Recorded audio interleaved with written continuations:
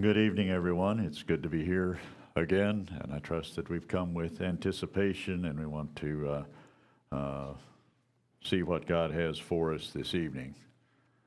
Not quite sure as I look out across, I'm seeing more and more familiar faces. I don't have names for all of you, and you'll have to forgive me for that. And I'm not sure if the element of surprise helps stage fright, or the element of knowing someone's face and recognize them helps. There's potential issues with both sides. Tonight I want to look at the church as the fruitful garden, and I trust that God will bless us as we look at some of the thoughts as it pertains to gardening. I want to be looking at this about personal fruitfulness in my own life, in your own life. And then I also want us to be looking at it somewhat in a corporate way. How can we prosper? How can our churches be growing fruit and having good harvests in our gardens as we sow the word and sow the good seed? Our family in Kansas, we live out in the country. It's a rural area there. Your population here, your density is significantly different than it is there. Our closest neighbors are probably around a mile away. Land is laid out in square miles. Where we are, there's actually 2 square miles that are together, and we are the house on that 2 square mile piece. If somebody goes by, we're pretty apt to know who it is and maybe what they're doing. I don't know, but it's not unusual. Okay, that's the mailman, and here's neighbor John checking things out, and there's Hal Ramsey going to look at his cattle or something. We like to plant a garden, and this garden provides fruits and vegetables for our family. On the farm, we usually grow some either alfalfa hay, wheat, sometimes other crops. You know, there's a special joy involved in a successful harvest. Those of you that are farmers are well aware of that. There's something that is just fulfilling and is satisfying about being involved in a harvest where you have God has blessed, the rain has fallen, the crops filled out, the frost didn't come at the wrong times, and everything is coming together. You know, in many ways, we are so dependent in the natural world on God's blessing to have a good harvest. I was just talking with someone that I met for coffee today, and he was talking about how good a year last year was for them. It's kind of humbling. It was mostly because of the weather, he said, and it wasn't like their management was that astute. But realizing that it was God's blessing that made them be able to have a good year on the farm. You know, the Bible speaks much of seed and the bringing forth of fruit. I want to look, like I said, at the church as a fruitful garden. For a first reference, I want to look at John 12, verse 23. And Jesus answered them, saying, The hour is come that the Son of Man should be glorified. Verily, verily, I say unto you, except a corn of wheat fall into the ground and die, it abideth alone. But if it die, it bringeth forth much fruit. He that loveth his life shall lose it, and he that hateth his life in this world shall keep it unto life eternal. Aaron, I'm looking at you. I want you to help me. What happens with a kernel of wheat? You're a farmer, aren't you, or had been? When that gets planted. It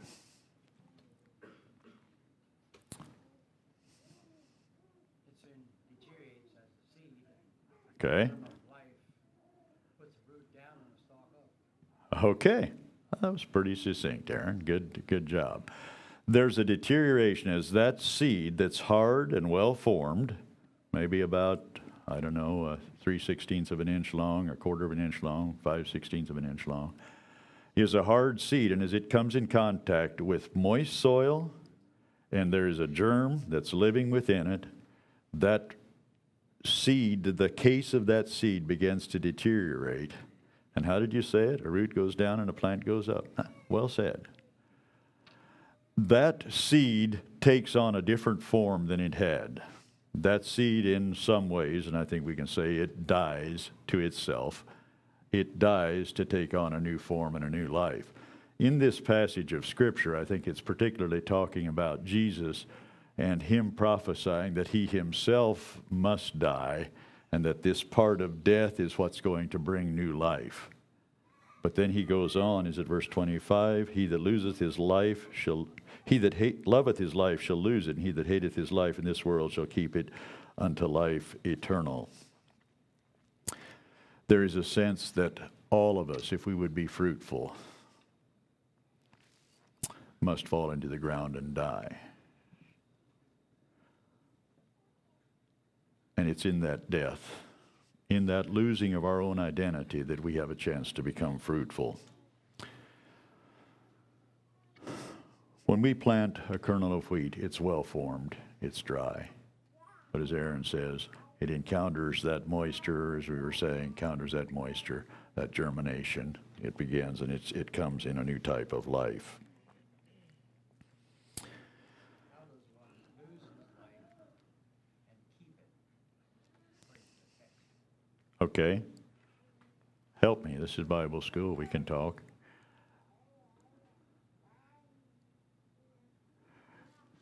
Let's actually look just a little bit more. It's in a death cycle that life is lost, okay? Humility and brokenness makes fruitfulness possible in our lives. Pride and self-preservation stand in the way of being fruitful. If that kernel of wheat says, I'm not going to change, I'm going to remain hard, I'm not going to move, I'm not going to budge, that kernel of wheat will never be part of a field that's going to make 70 bushels to an acre. In that crop. It's as that decomposes, as that takes on a form of death, that it becomes life. Do you have a thought on that real quickly? It transitions then to a greater life form. And in that sense, the life is kept, is preserved, is actually a superseding life. Okay, it's a transition, a superseding life. In some ways, it could almost be but I don't want to spend all evening discussing this, but in some ways a type of the new birth. It takes on a new form and then it becomes in a useful way. And also the resurrection. The resurrection, okay. You know, as individuals, we tend to be self-sufficient. We tend to be proud. We have our agendas. We have our goals. It's about me. We want to look good. We want to be the hero of the story. We don't mind if the story has a hero as long as it's me. We orchestrate the scenarios. We think we see where we fit into the stories. You know, we often find it easy to identify pride in other people. Boy, that man is so full of himself, it's just disgusting. It's a little harder, seems to me, when the pride is in ourselves. You know, some of life's most useful men are some of those men that have been tried by fire, and they've come forth on the other side and come forth as gold. And God has been able to use them in a marvelous way in his kingdom. You know, I've often thought of this. A person can have many faults and weaknesses. But if he's a truly humble man, it's easy to overlook his faults. And you know, on the flip side, the converse has a lot of truth too. A person may have many strengths and gifts, but if he's a proud man, it's pretty hard to see and to appreciate those gifts. It's part of that upside-down kingdom that Jesus taught us about. You know, hard times are a fact of life. How many of you have experienced hard times? How many of you have experienced really hard times? How many of you have experienced hard times recently? A few honest people here. You know, life is full of difficulties. Hard times are a fact of life. We all face them. Those experiences can make us better. They can make us bitter. You know, it's that same boiling water softens a potato and hardens an egg. That same grain of sand can form a beautiful pearl inside an oyster, and in the paw of a dog, it can fester, become full of pus. You know, God works on us. How many of you that have had hard experiences, how many of you think brokenness is cool, it's a lot of fun? No takers. You know, it's a painful process, but it's in that process that God can work and that God can bring forth fruit, new life, transition when we die to ourselves. Well, there's different ways that we could look at the subject of the fruitful garden. I'm here in Lancaster County with these Kaufmans around me with their orchards and whatever. Relax, I'm not going to try to tell you how to do your orchards or how to prune your trees or whatever. For a basis this evening, I'd like to look at the parable of the sower. The parable of the orchard, there's some tremendous things in those parables as well. But you would know so much more about that than I do. I would be lost very soon, I think. Mark 4, cutting in at verse 3, I think we'll stand again and read that passage to get. I'll read it while you stand.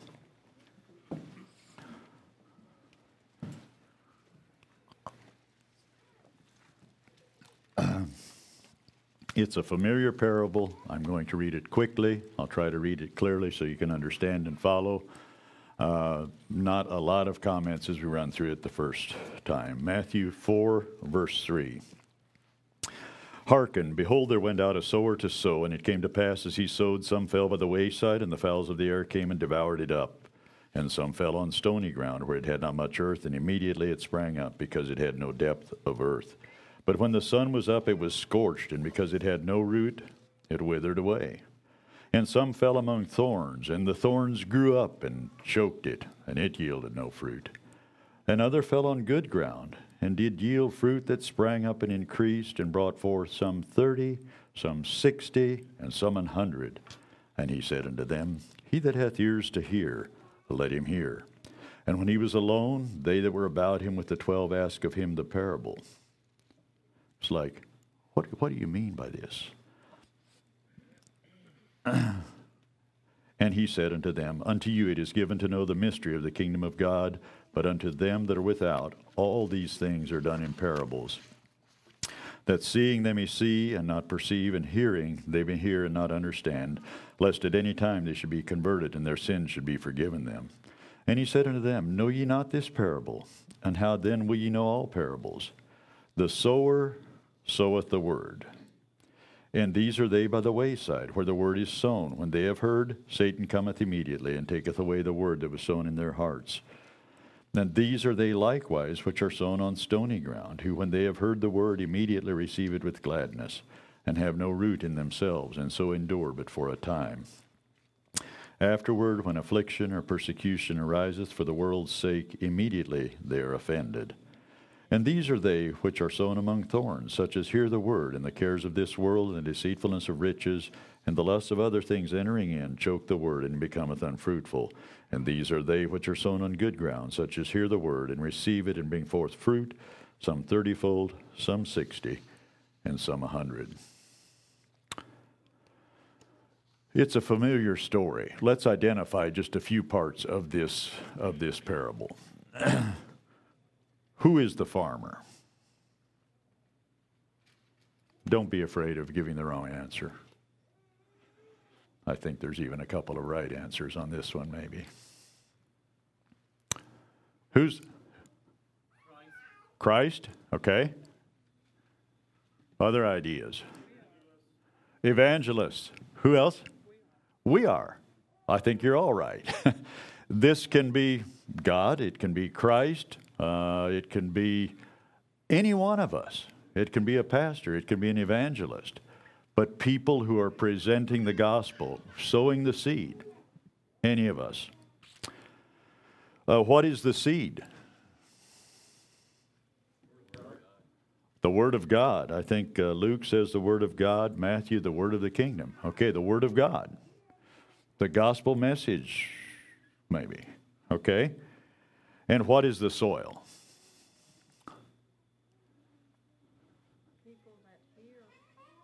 People that hear. Okay? People's hearts. Any of us. Actually, any of all humanity.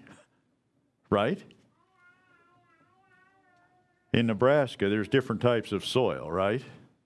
Is there a lot of different soil types here in Lancaster, or is it just all good, deep, and black? You throw the seeds out and jump out of the way so nobody gets hurt. We have different soils in Kansas, different types of soils.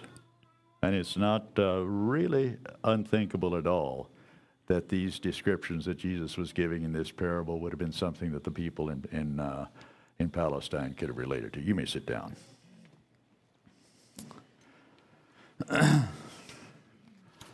I will move quickly through a bunch of points and ask for your prayers that everything would come together well. With your help, I think that, and God's help, that it will be a good evening together. But I feel just a little disorganized, and I trust that you will stay with me. To harvest, you must plant. Fair enough? Simple enough? Okay. Boy, I'm going to have a big harvest. Well, when are you going to plant? You mean I need to plant something? To harvest, you must plant. You know, there was a man that farmed the farm just adjacent to me. He was very slow about doing his farm work. He actually lived a distance away, and that was part of the complication, I think. It was he had farm ground that was closer to where he lived, and this was quite a ways away.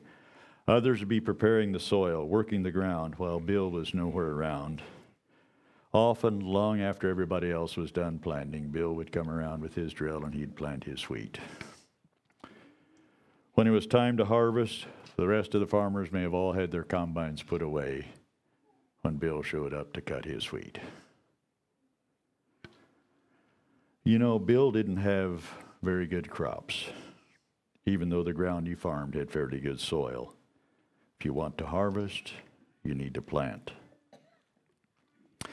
You know, there's many ways that the gospel seed is planted, and we want to look at some of that, and I think we'll kind of be weaving back and forth.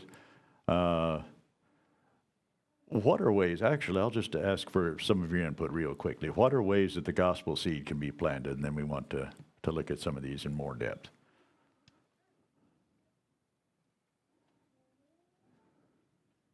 Someone said by the evangelist. It can be by a preacher declaring the word. Amos. Showing love. Okay. Gospel tracts. By example. Can be by our spoken word. There's a lot of ways that we can sow the seed. By our example. Who said that? Was that you, Steve? By our examples. Do people see you as a kind person, a person who genuinely cares about you, a person who loves them, a person who is genuinely interested in them? You know, in general, people aren't drawn to Christianity by force. It's genuine love, often accompanied by a meek and quiet spirit that draws people to Christ. Many times our actions speak much louder than our words. You know, if we say one thing and do another, people will be confused and will not likely accept the gospel. It's so important that our lives are consistent and they match up with what we profess, that our lives back that up. When we were in Israel, in Jerusalem, there was a newspaper laying there that was printed in London that gave the story of the Nickel Mine school shooting. Mm-hmm. A few years after it had happened. Mm-hmm. So it was still something that was encircling the world just by example. Exactly. Wonderful. That was a way, though it was a very painful thing for those families involved, but that there could be a testimony and a witness saying to God. And I want to talk about soil preparation some, and some of these things may be direct sowing, and some of them may be a part of the preparing of the soil. We had an older pastor, some of you would have known him in our church. He was one who was very great about directing conversations toward the things of the Lord. My, that was a nice rain that the Lord sent us. or the Lord protected us from accident, or, those kinds of things. It was a wonderful, wonderful way of sharing a good word for the Lord that drew people's attention to them.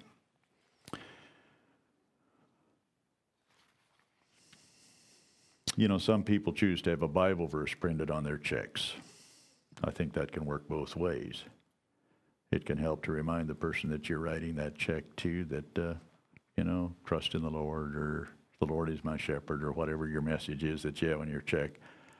And it can actually be kind of a good little helper to us. It's going to be pretty hard to cheat a guy on a deal when you whip out your check and say, Jesus saves here, or whatever.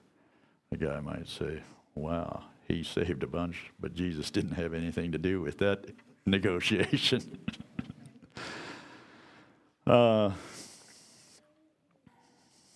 There's a ministry in visiting sick people in the hospital. Incidentally, this Bill, that neighbor, about my age, he got some disease, some sickness, and he was in the hospital. I wasn't at all confident about his spiritual condition. You know what? I need to go visit him. I need to talk to him about his soul. There's a tremendous opportunity in that kind of thing. Some people pray specifically before they go to town, Lord, give me an opportunity to share your love, to share something of you with someone else. We sow seeds in relationships with our neighbors. I won't necessarily be quoting a lot of verses. I won't necessarily always have conversations that are directed to the things of the Lord. But if I have time when I see a neighbor now and again, to stop and we roll down our windows and we talk across those two open windows. He knows that I care about him enough to visit. I care about him. He cares about me. We can have some good interchange. If I've taken advantage of that neighbor in a business deal, he's not going to be apt to look to me when he runs into spiritual difficulties or spiritual needs. If I stray a little bit on his side of the fence line when we're cutting wheat, that's not going to work that well. If my cattle get out and trample his crops, those aren't going to be things that are building bridges. In sowing the seed, it's important that our lives are consistent and that what we do matches what we say. There's a legend, and I don't know how well, maybe some of you school teachers can confirm or affirm this, about this man, Johnny Chapman, Johnny Appleseed, that got apple seeds at the cider presses in the east, and he went west and planted apple trees or apple orchards or whatever.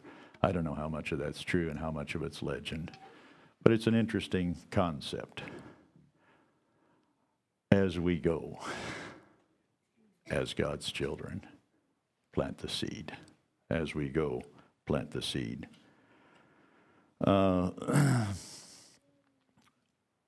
We hopefully, with our neighbors, can reach out in ways that are redemptive, ways that draw people's minds to the things of the Lord. We had elderly neighbors, lived maybe 4 or 5 miles away, I don't know. And they were both getting up in years and not in particularly good health. Our daughter, Christy, who's with you now, actually cleaned house for them some. And they had a small pasture, and I would often take cattle over there. She liked to see young calves and that kind of thing. But they were, older people, and I would sometimes sit there in front of the house, and we'd just visit. If it was winter or cold, it might be inside in the house. We talked about a lot of different things.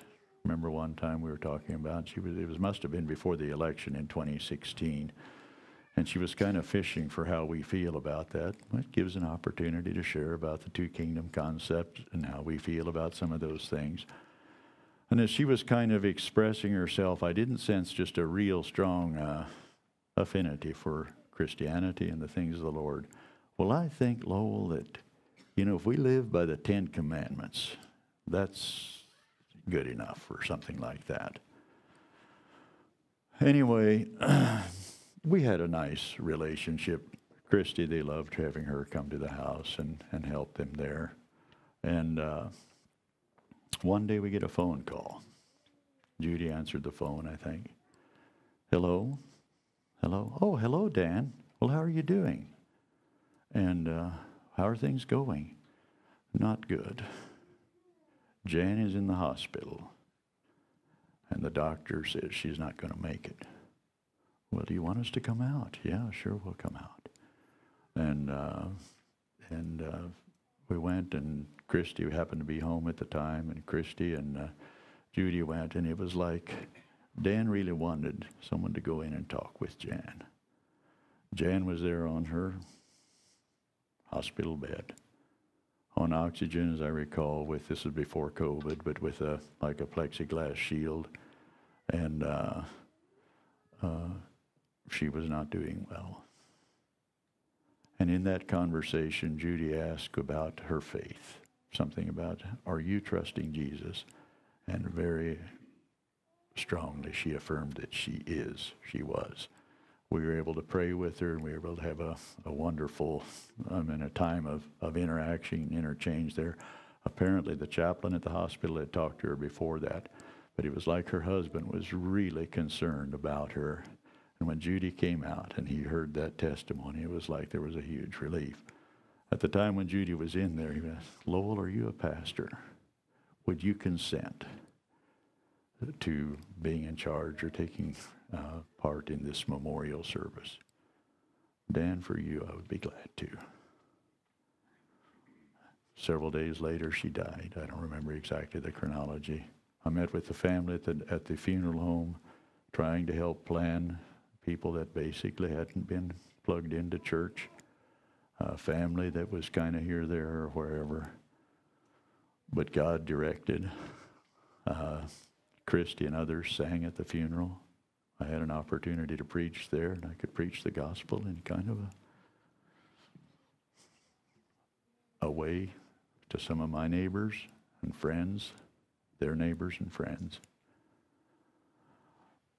Those things that we built over the years opened the door that in that time of need, that God could minister and that God could use us for His glory. Soil preparation will affect the harvest. Seeds don't germinate in a poor seed bed, or don't germinate well in a poor seed bed. And there's things that we can do as the farmer, as the husbandman. There's things that the Holy Spirit does in the preparation of that soil.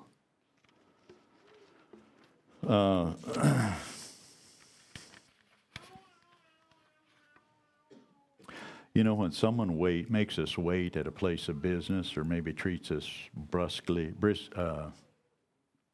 treats us unkindly, is very grow it up with us or whatever, we can be kind of peeved, and we can kind of reflect and project that back on them. Or we can be gracious. In some of those ways, I think, we help to prepare the soil of their hearts.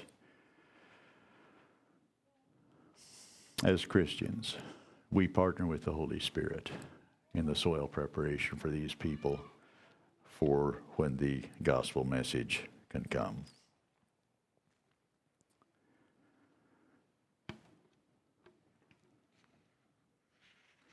I want to look just briefly at the hindrances kind of laid out in this parable. What are hindrances to having this seed take root and to grow well?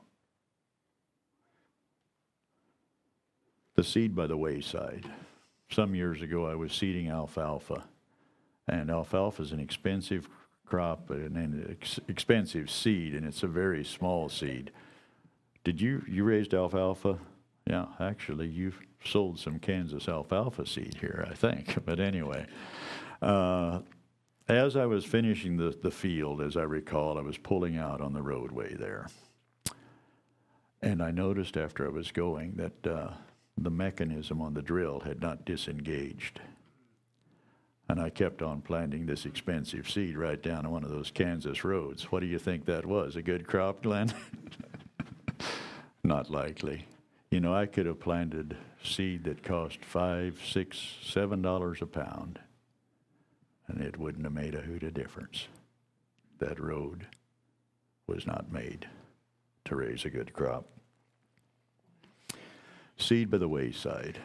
You know, there's some people that say what we will, do what we will. It's just like there is not an openness, not a spiritual component, a spiritual perception, a spiritual openness. And we can pray for the Holy Spirit to continue to work in their lives. But hard soil, many people are rejecting the gospel. There's just not a whole lot you can do with a drill that's putting seed down on the road.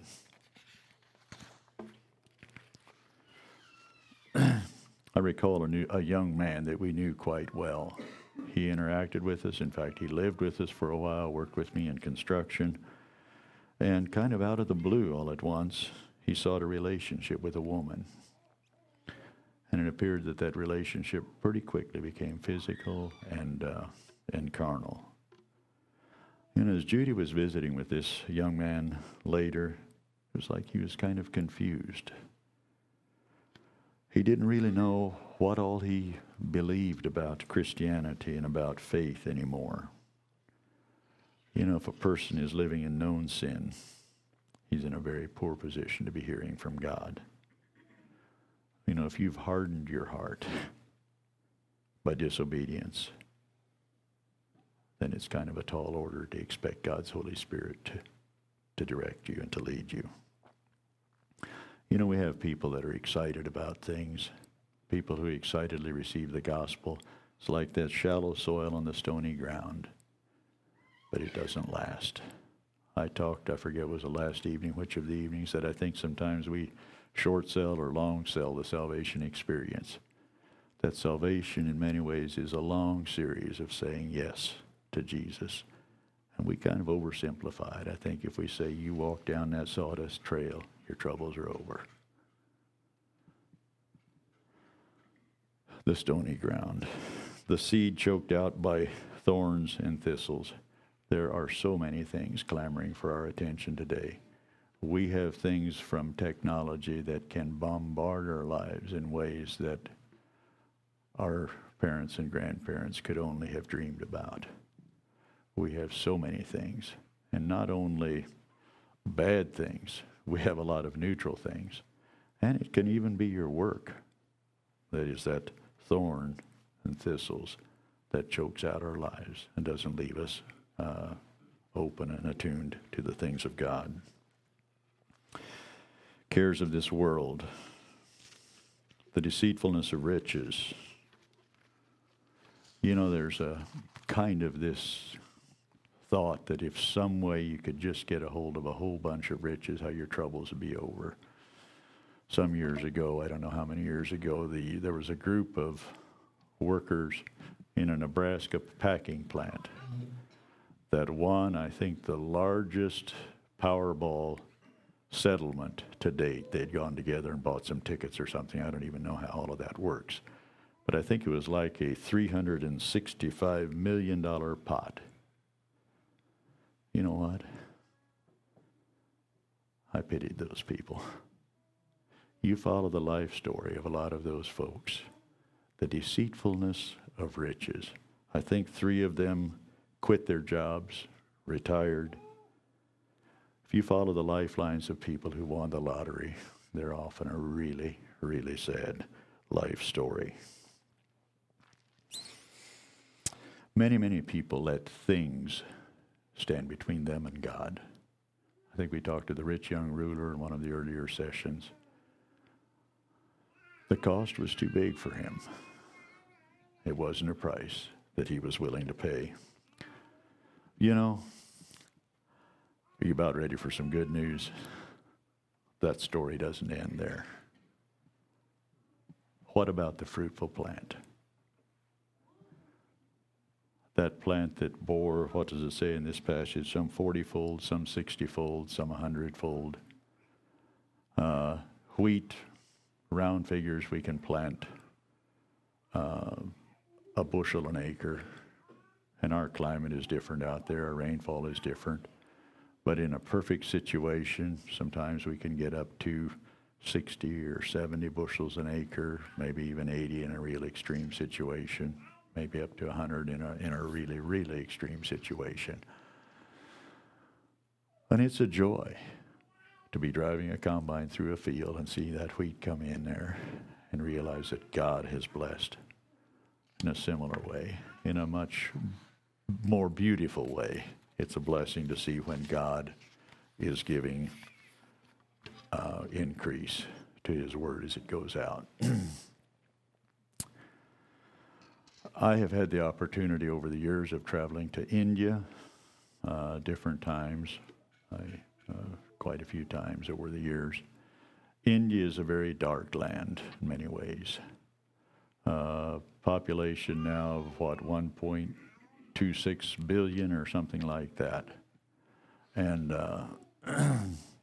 I remember an experience we had one time where our host took us back, and it was broad daylight, as I recall, bright sun, and I experienced some real darkness. We went up to a Hindu temple, Hindu shrine, a place where people went to,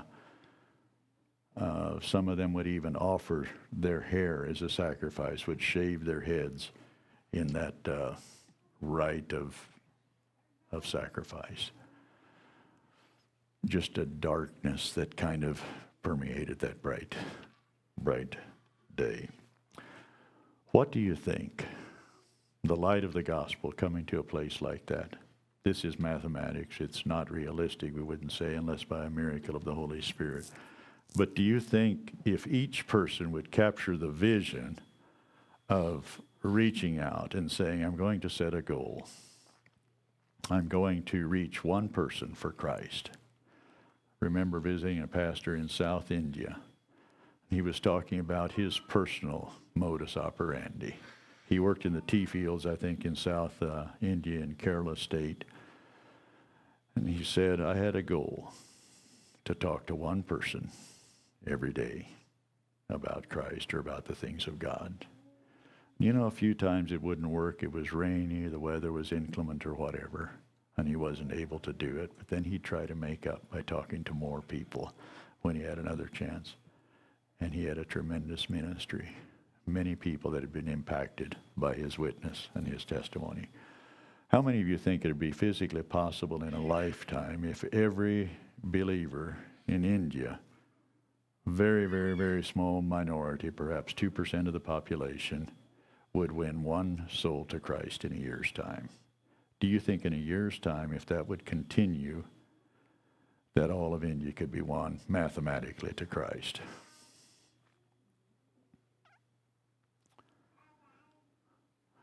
How about 7 years? If there's 2% year one, 4% year two, 8% year three, 16% year four, 32% year five, 64% year six, 128%, maybe throw in Pakistan or Bangladesh, year seven. Mathematically, I realize that's not realistically in a whole lot of different fronts, but just to get your mind thinking, what is the potential? What about the U.S.? That might start with about, I don't know what the percentages are, the people that are nominally Christian here. Planting is a united effort. 1 Corinthians 3 speaks of the united effort. You know, evidently there was some fighting among the Corinthians. I'm of Paul, I'm of Apollos. And here's Paul writing to the Corinthians, and it's like he's saying, relax. It's not about me, it's not about Apollos. And it's like, I'm not hogging any glory here. It actually isn't about either one of us, but it's about God who gives the increase. And it may be something that John says one day. It may be something that Norman says in a subsequent conversation. It may be something that someone that Amos is helping alongside the road. A combined effort that eventually brings people to open their hearts and their minds to the things of the Lord. Fruit is the result of a growing Christian. Now, I don't know if you ever imagine that plants or animals visit with each other, but let's just say, just for something, this little exercise, that there's a couple tomato plants in your garden and they're visiting with each other. And the one tomato talks to the other one and says, "What are you going to be doing today?" And the other tomato says, "I'm going to make a tomato." Okay? And so, what kind of a tomato are you thinking of? He says, "I'm going to make a big red slicing tomato. That's what the gardener likes." And so that tomato sets out to try to, I don't know how I would do it, but to create a tomato, okay? And he's going to make a big, tasty tomato. What's the problem with that picture? You think that's how it works? By self-effort? By the tomatoes having a discussion in the garden? I don't think that's how it works. Fruit is the natural result of a healthy plant. Fruit happens. I think sometimes we get that thing confused. I remember being in a service already where there was a lot of emphasis on the manifestation gifts. It was very uncomfortable. You know, it is easy to force or to manufacture or to posture about some of the manifestation gifts of the Spirit. But it's pretty hard to manufacture love, joy, peace, long-suffering, gentleness, faith, goodness, meekness, temperance, day after day on a consistent basis. Fruit happens if the plant is healthy.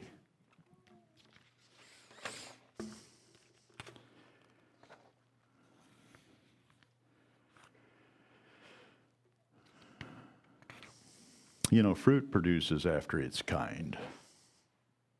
You plant tomatoes, you get tomatoes, right? Some of the hybridization can mess some of that up, that you don't plant the seed from the crop.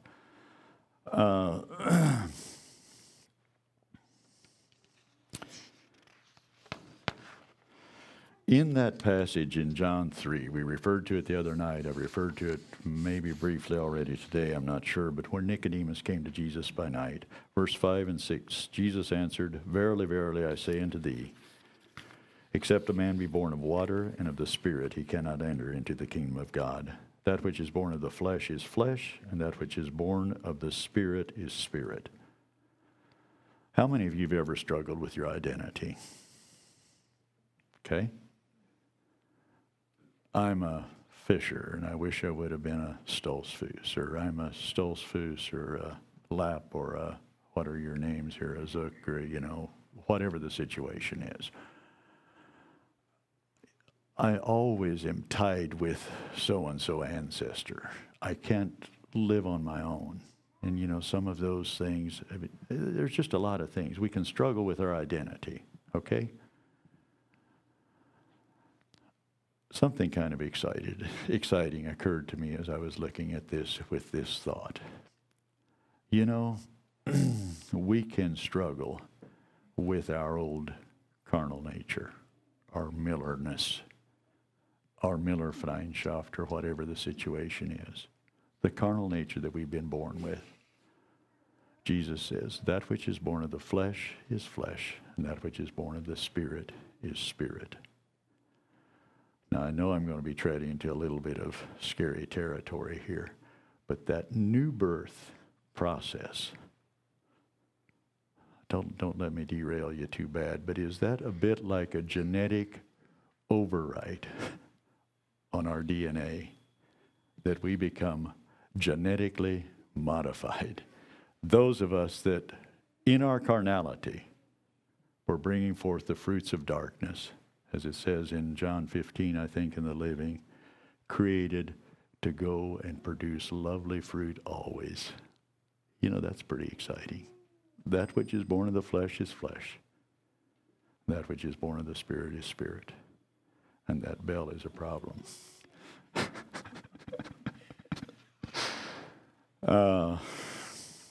The runway is coming up and we're not leveled out very well. Let's see.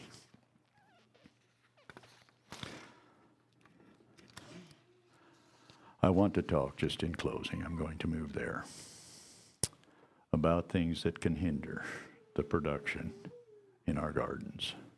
Let me tell a little story. The farm we live on had a set of buildings, a farmstead. It's fairly typical. Out behind what used to be the hog barn on that farmstead, out in the field just a little ways was a tree, or was actually maybe a clump of trees. And in Kansas, we're not used to farming around trees. There's not that many trees to start with, and so you don't like to farm around them. There's a problem with trees in a place like that. The trees take moisture, they take nutrients from what we would like to, and they actually take, a small footprint of the farm itself. So that field, you can't grow wheat in that patch. Not only that, it's kind of unladlich. If you're coming around with a combine, maybe, and you have an auger out, you can catch that thing up on that tree. It's just really unhandy. If you're pulling a harrow behind an implement, you can reach in underneath there. Underneath that tree, there was cheatgrass growing. I don't know if you have cheatgrass or not here, but it's something with a similar life cycle to wheat. But it's really can be pretty invasive and really get in there. You might remember cheatgrass from the Midwest. And you can drag that seed off across the field, and you're just you're just making the problem worse.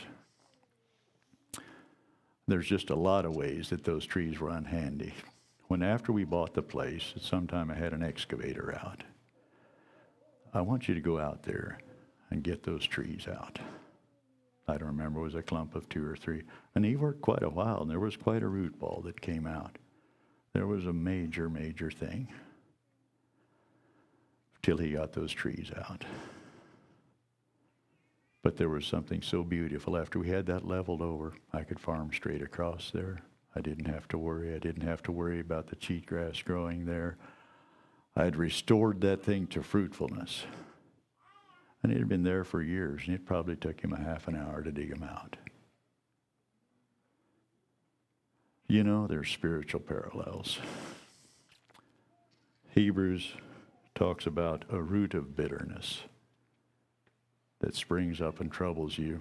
I'm not sure of all of the implications of the root of bitterness. It was talking about Esau, I think.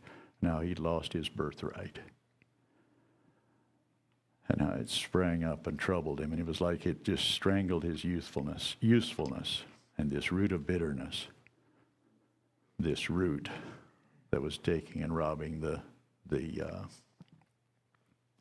robbing that field of its fruitfulness. We got it out, and it should have come out a long, long time ago. But we didn't.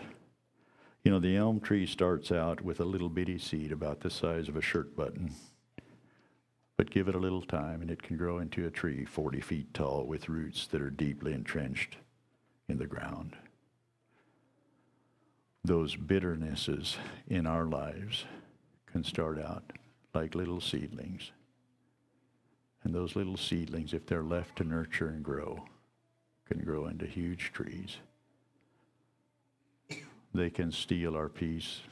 They can steal our nutrients. They can steal our life. And they can harbor a lot of other things around it. Ironically, we protect those trees. We protect those roots oftentimes. We have something to hang our problems on. We have something to harbor our injustices with. In the past, we've had things that have been hard things in our life, and I think we've harbored injustices. There's things we should have done to just get rid of those things. Ephesians 4, verse 26, I think it is, where it says, "Let not the sun go down upon your wrath." That sun goes down every day. In Kansas, we often actually see it. And I think he's saying there, stay up to date. If we would have, at the start, with those elm trees, reached down between our thumb and forefinger, we could have pulled up a half a dozen of those trees at once. After all those years, it took an excavator, it took a loader, it took a tractor to get those trees out. You know, that's bad enough. But there's something even a little more sobering about that, I think. As we harbor injustice and unforgiveness, if you look at Matthew 6, you look at the Lord's Prayer, it seems that our ability. Are you Nathan? Would you go to that chair right behind you? I want to do a quick object lesson with you. Reach under that chair and see if you can find a couple of things.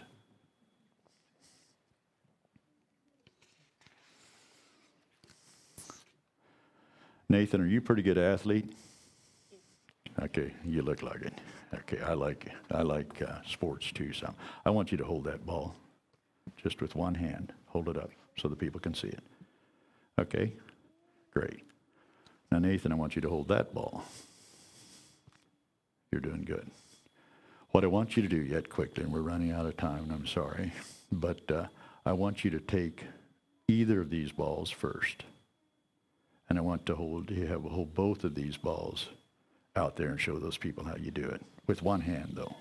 Just one hand. Huh? No, just one right on top. The other. Just, there. That's right. Kind of tough, isn't it? Thank you.